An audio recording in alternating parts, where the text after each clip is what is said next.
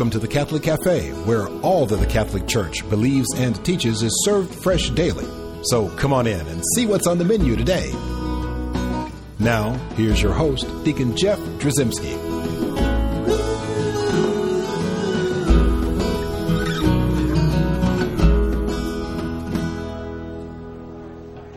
And welcome one and all to the Catholic Cafe. I'm Deacon Jeff, and we're once again broadcasting from the luxurious corner booth at the Catholic Cafe. And sitting next to me, as always, tried and true, is my friend Tom Dorian. Hello, Tom. Hello, Deacon Jeff. How are you today? You know what? I'm doing great, Tom. You look great. I appreciate that. Hey, what are we going to be cooking up today? Well, we got some. Actually, I'm not doing any cooking today. That's a good thing. We got a chef as a guest. Excellent. We'll get that in a second. But what we are talking about today, yes, is the Eucharist. The Eucharist, yes. Absolutely. And we have to understand that for many non-Catholics, and perhaps even to some degree, many Catholics, the Church's teachings on the real presence of Christ in the Eucharist can be a bit of a stumbling block. Absolutely. So we have to figure out, what does the Church actually teach about the real presence, and where does this teaching come from? When asked about why the Church teaches this particular doctrine, you know, many Catholics will start that stammering and stuttering that they do. And Tom, I know I've seen you do this personally, where you actually act like your cell phone is on vibrate and you're getting a call, and you got to take this important call. You can't. Not when it comes to this topic, but yes, you're right. I have used that technique before. I understand. So non-Catholics as well, and those who were baptized Catholic many years ago, they also may have some genuine questions about where all this real presence stuff came from. Of course, yes. So, hopefully, after the next half hour or so, we'll be able to offer a little insight into this obviously very important topic. Should I get Lainey over here and get a refill on our cups of coffee? You know what? I think I'm going to have a Diet Cola. Okay, I'll get right on that. All right, so send her on over here. And as we always say here at the Catholic Cafe, 3 heads are better than 2.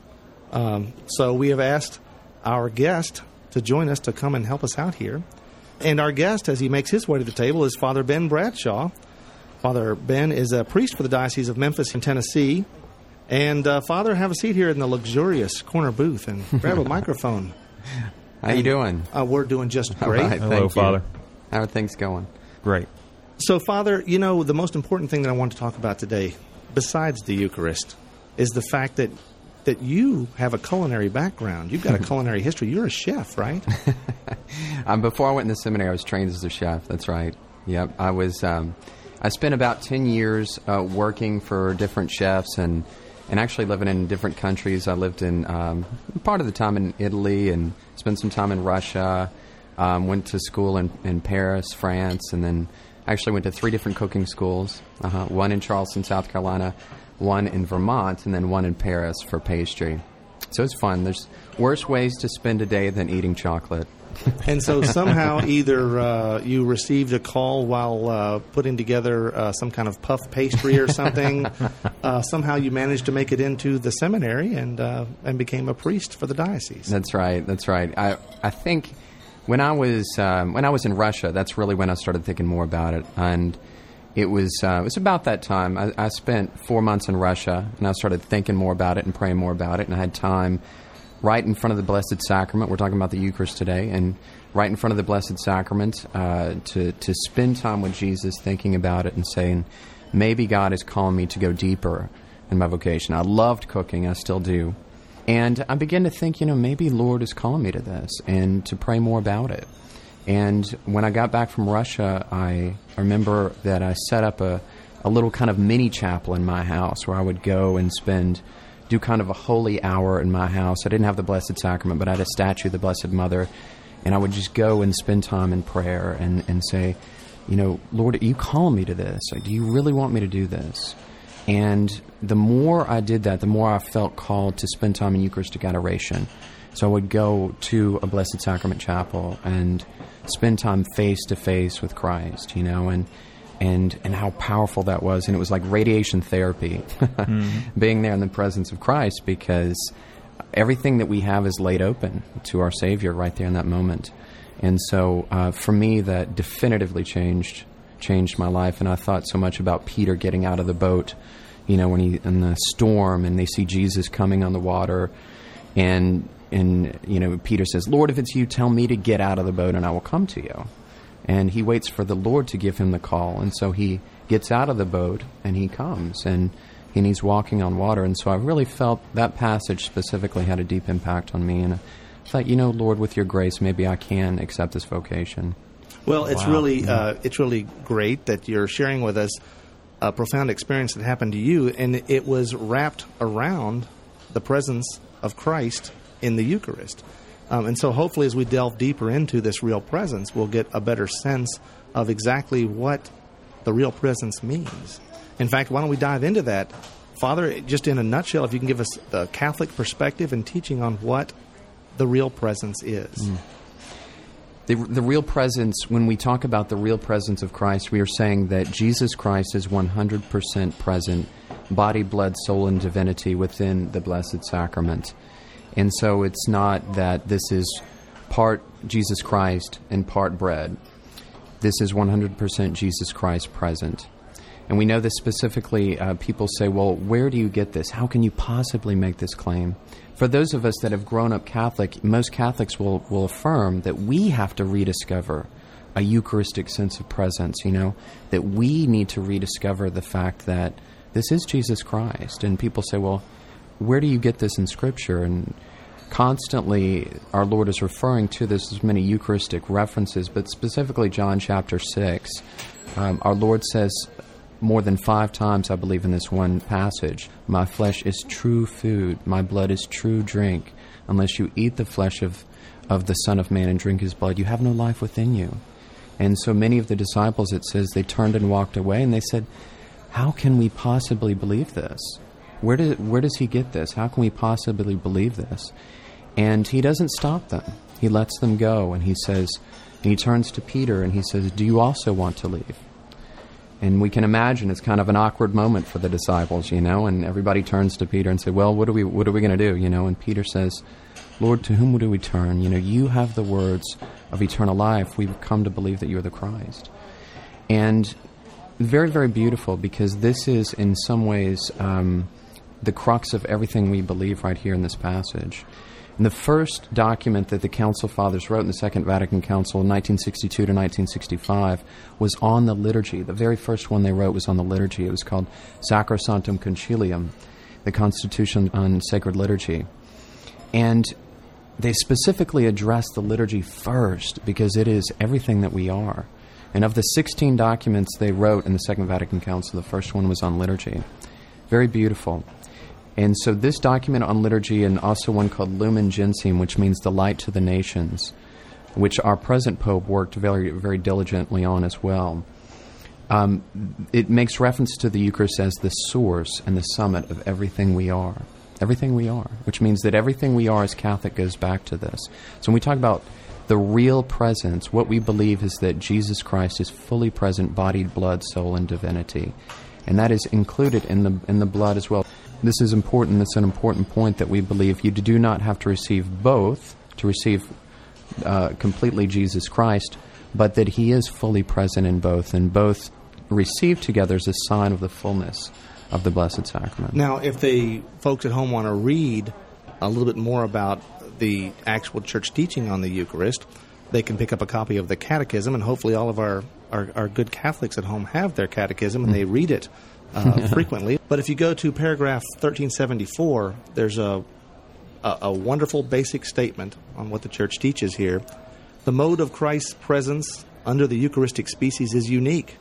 It raises the Eucharist above all the sacraments as the perfection of the spiritual life and the end to which all the sacraments tend. In the most blessed sacrament of the Eucharist, the body and blood, together with the soul and divinity of our Lord Jesus Christ, and therefore the whole Christ, is truly, really, and substantially contained. So beautiful. The Church makes no bones about it. That's why, Father, you would be able to sit as a human in front of the Blessed Sacrament and offer adoration that's due only to God. Mm-hmm. You can adore God in the Blessed Sacrament. That's right. That's right. And sometimes when we think about the fact that after we die and we go and we kneel before our Lord and we render an account of our life, I think most of us have thought about this. What happens at the moment of our death? that we go before the Lord and render an account of our life, and that we kneel before Him. And this is exactly what we're doing in adoration as well. We're kneeling before our Lord, completely present there, 100%. And it's so powerful. And people say, well, prove it to me. When I go to speak to youth groups a lot, this is one of the things that I'll get. Father, prove it to me. Prove it to me. And I will say, if we look at the Blessed Sacrament, it looks like bread. If you were to eat it, it tastes like bread. Sometimes you can even taste the wheat. If we consume the precious blood, it tastes like wine. But what we believe is that the proof comes slowly over time. It changes us. It's kind of like if we look back at a photo of our life, even 5-10 years ago. I looked back on old photos of me and I said, wow, I've got hair back then many years ago. And we can kind of see how we physically have changed. We don't always feel that physical change on a day-to-day basis, but we physically change. We get older. Our bodies age. And this is the same thing with the Blessed Sacrament, is that the slow exposure to our Lord in the Eucharistic presence slowly changes us. We become configured. We become more Him who we receive, and we become more Eucharistic in ourselves. So the Church has a good $3 word for that process. Tom, do you know what that word is? I think it might be transubstantiation. Very good, Tom. Thank you, Deacon Jeff. That's good that Tom has this piece of paper in front of him that says that word on it. I'm sorry, I threw him under the bus. Okay, Laney. So let's talk just a little bit about you described what transubstantiation is, that that which makes it bread and that which makes it wine, its substance, its very breadness or wineness, is actually transformed. It's actually changed into the body, blood, soul, and divinity of Christ. It still looks like, feels like, tastes like, and smells like the bread and wine that it was, but its substance is now truly divine in nature. Father, this is a fascinating topic, and we've lots more to discuss after we take a short break, so stay with us.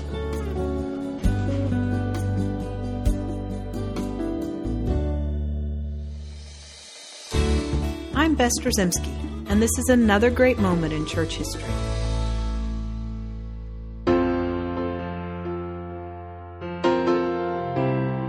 Clare Offerduccio was born in 1194, the daughter of a count and countess. When only 18 years old, she heard the preaching of St. Francis of Assisi and was moved to follow the way of the Franciscan brothers and vow herself to a life of poverty, forsaking all the worldly comforts that her family could offer her. She gave herself totally to God, her eternal spouse. Upon the insistence of her friend St. Francis, St. Clare founded the Order of Poor Ladies, later called the Poor Clares. The Poor Clares lived a life of extreme austerity and of absolute poverty. Instead of beds, they slept on twigs with blankets of hemp. The old walls and ceilings were laden with cracks, and the cold and wet weather seeped through. They relied totally on God's generosity to survive. They devoted themselves to prayer in silence. St. Clare's love of the Eucharist was well known. She looked to the presence of Jesus in the Blessed Sacrament as her dearest love. She found great strength in receiving our Lord in Holy Communion and spent many an hour in Eucharistic adoration. Referring to adoration of the Blessed Sacrament, St. Clare said, "Gaze upon Him, consider Him, contemplate Him as you desire to imitate Him." And she took her own advice to heart. Of St. Clare, Pope John Paul the Great said, "Her whole life was a Eucharist, because from her cloister she raised up continual thanksgiving to God in her prayer, praise, supplication, intercession, weeping, offering, and sacrifice." There are many miracles associated with St. Clare. Tradition tells of an attack from hordes of Saracen mercenaries who were advancing on the convent. She displayed a monstrance containing the Blessed Sacrament and prayed intently before it. Suddenly and inexplicably, the Saracens retreated. Later in her life, her health began to seriously fail. On Christmas Eve, she was not able to attend Holy Mass at the newly constructed Basilica of St. Francis. Instead, God permitted St. Clare to see the entire Mass in a clear and perfect vision on the wall of her small cell. It's no wonder that for this miracle, she was named the patroness of television. Just before dawn on August the 11th, in the year 1253, St. Clare, foundress of the Poor Clares, passed quietly into the welcoming arms of Jesus. I'm Bess Strzymski, and this has been another great moment in church history.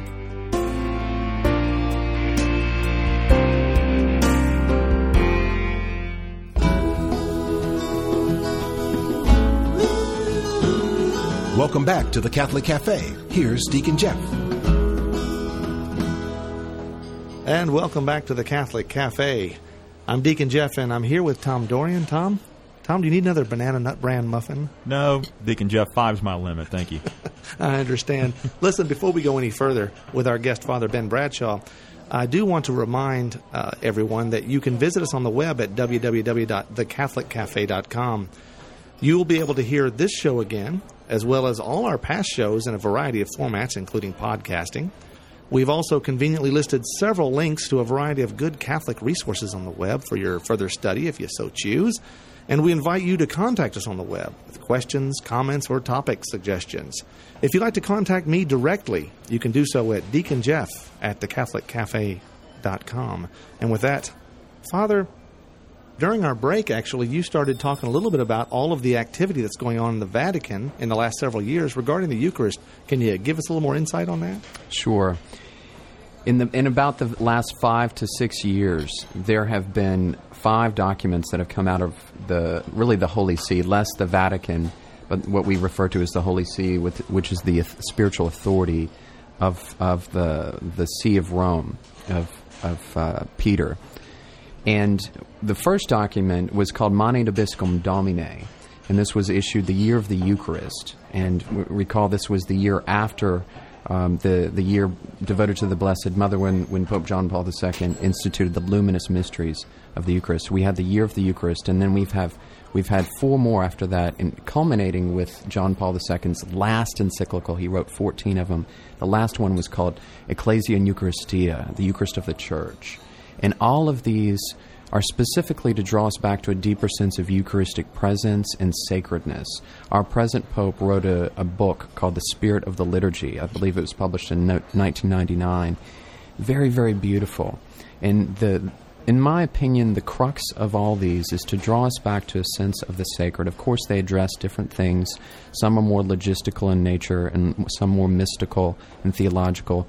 But if we look at the binding element of all these documents, in my opinion, the one common thread is a sense of the sacred, that our Holy Father and Rome is trying to draw us back to a sense of the sacred, that we have great reverence for the Eucharist as a real presence and the source and summit of everything we are.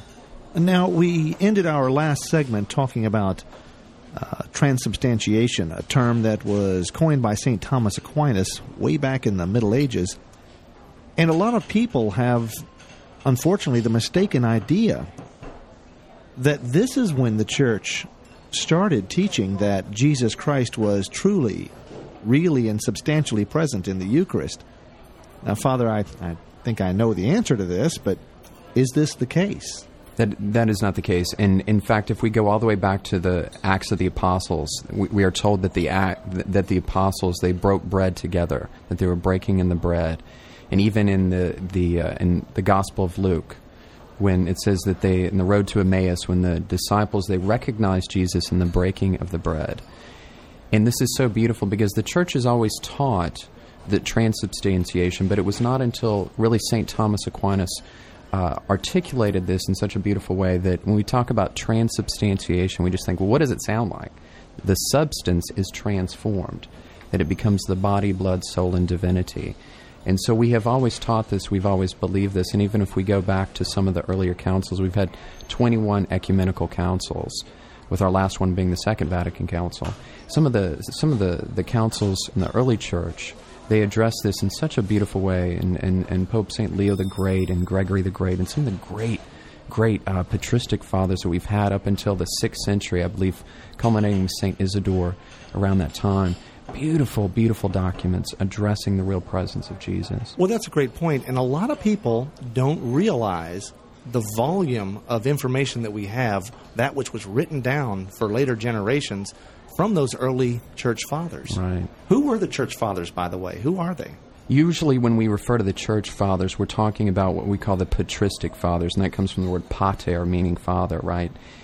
And they generally go, there's some books will date them at different periods, but generally speaking, they go up until the 6th century, 6th or 7th century, with St. Isidore being the last. And they form in some ways the teaching, the foundation of what we believe. Very, very beautiful. And we believe that when the patristic fathers, when they concur on something repeatedly, that it becomes a definitive teaching of our faith. And all of the patristic fathers, all of them, they agree in the real presence of Jesus Christ. I do actually have some samples here, and some of them go way back. We have St. Ignatius of Antioch. This is from his letter to the Smyrnaeans, which was around 110 A.D., and he says, heretics abstain from Eucharist and from prayer because they do not confess that the Eucharist is the flesh of our Savior Jesus Christ. And then St. Justin Martyr, around 151 A.D., this is his first apology, he says, and he's referring to this food that we call the Eucharist, he says, for we do not receive these things as common bread or common drink, but as Jesus Christ our Savior, being incarnate by God's Word, took flesh and blood for our salvation, so also we have been taught that the food consecrated by the word of prayer, which comes from Him, from which our flesh and blood are nourished by transformation, is the flesh and blood of that incarnate Jesus. He's not messing around there. He's telling the truth. And then St. Irenaeus says around 180 A.D., he has declared the cup a part of his creation to be his own blood, from which he causes our blood to flow.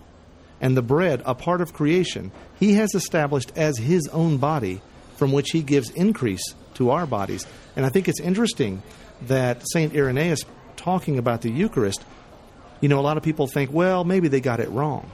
Well, we know from history, and actually from St. Irenaeus' writings as well, that he was a disciple and a follower of Polycarp. Yeah, and one of the disciples of John. That's right, and Polycarp was taught by John. So what we would have to say, if Irenaeus got it totally wrong, that's pretty close to the original source for that particular writing. That's right. For it to be wrong. That's right. We can look back at our own history. We can look back at things that George Washington wrote, that Abraham Lincoln wrote. And that's about the same time period we're talking about. And we don't doubt that they said those words. That's a good point. And if you're talking about an entire teaching like the Eucharist, something so vastly important and such a huge part of the Catholic faith, and to get it wrong, you'd think there'd be an outcry from others saying, no, heresy, you're speaking untruths. But you see none of that. In fact, you see time and time again, I have so many more quotes that we can't read, we don't have time to do it, but time and time again, that teaching is affirmed by all of the church fathers. That's beautiful. And you've got Justin Martyr here. He's writing to Antonius Pius, and Marcus Aurelius. He writes and talks about the liturgy. And the format that he talks about is so beautiful because this is going all the way back to the 2nd century. And our Mass is very, very similar to what he even talked about way back then. Very beautiful. Well, that leads us a little bit, now if we could just talk for a second about John 6 again. And one of the most important things about that particular piece of Scripture, one of the things that affected me in my coming back home to Rome was the understanding that Jesus let some disciples walk away from him. That to me is a sort of a profound, pretty powerful. Exactly right. So he tells them that he promises the Eucharist. He tells them this is his flesh and his blood. But still they walk away and he lets them go. What are our thoughts about that, Father? It's very, very beautiful because we can look at this one passage in many different ways. The closest thing that I can think of, especially those that are maybe listening that are married or in relationships, you can't force someone to love you. Love is a definitive act of the will. We cannot force our spouse to love us. Is it a choice? We have the freedom to love and to go out of ourselves. Love instinctually goes out of itself. It is absolutely impossible that we keep it in. It's absolutely impossible. It wants to go out of ourselves like a shout on a mountaintop. And this is our Lord, and He's saying, He doesn't force them. He said, guys, wait, that's just an analogy. He lets them choose. He respects their freedom, their choice. And it's quite possible, Who knows? Maybe some of them came back. Maybe some of them rediscovered as time went on that maybe, Jesus was right. We don't know. What we do know is that our Lord lets them go. And sometimes when we preach the truth, when we talk about the truth of our faith, this is tough stuff. I mean, it's not an easy time to be a Christian, let alone a Catholic. And so when we talk about some very difficult things, we have to accept the fact that sometimes people are just simply going to reject our message. And we can't be codependent, so to speak, on them accepting that message. Mm-hmm. We have to say, this is what we believe in truth. In fact, the next encyclical of our Holy Father is Caritatis in Veritate, and truth and charity, truth and love. And this is one of the things I would assume that our Holy Father would address as well. Well, Father Ben, this has certainly been an enlightening conversation. But obviously, Tom, will you agree with me that the conversation is not done? Oh, I definitely think this merits another visit. Exactly right. And as you can imagine, we have so much more to talk about on the subject of the Eucharist, its place in the Church and its purpose in our lives. And so, Father, we just want to ask you if you'll come back and visit us soon in the luxurious corner booth for this and so many other topics. Will you do that for us? I'd love to. Thank you so much. Tom, did you take a lot of notes? I took plenty of notes. Thank you, Father. I did too. And thanks again, Father Ben Bradshaw. Now, as always, let's close in prayer, asking God to send forth His Spirit to enter our hearts and allow His truth to fill us to overflowing. Let's pray. Heavenly Father, we thank you for all that you have given us. We thank you for our families and our friends, and we thank you for this beautiful day. But we thank you most of all, Father, for the gift of your Son, sent as payment for our sins, so that we may spend eternity in praise and worship of you. Father, open the eyes of our hearts and allow us to see fully the truth you have revealed to us today. Help us to follow Jesus, that we may come to know him more fully in this great mystery of the Church. We ask you to grant this through our Lord Jesus Christ, your Son, who lives and reigns with you in the Holy Spirit, one God, forever and ever. Amen. Thanks for listening to the Catholic Cafe. If you'd like to contact Deacon Jeff, send an email to deaconjeff@thecatholiccafe.com. The Catholic Cafe is brought to you by the Order of Malta Federal Association and is broadcast with ecclesial permission from J. Terry Stive, Bishop of Memphis in Tennessee. Join us again at the Catholic Cafe. There's always room for one more at our table.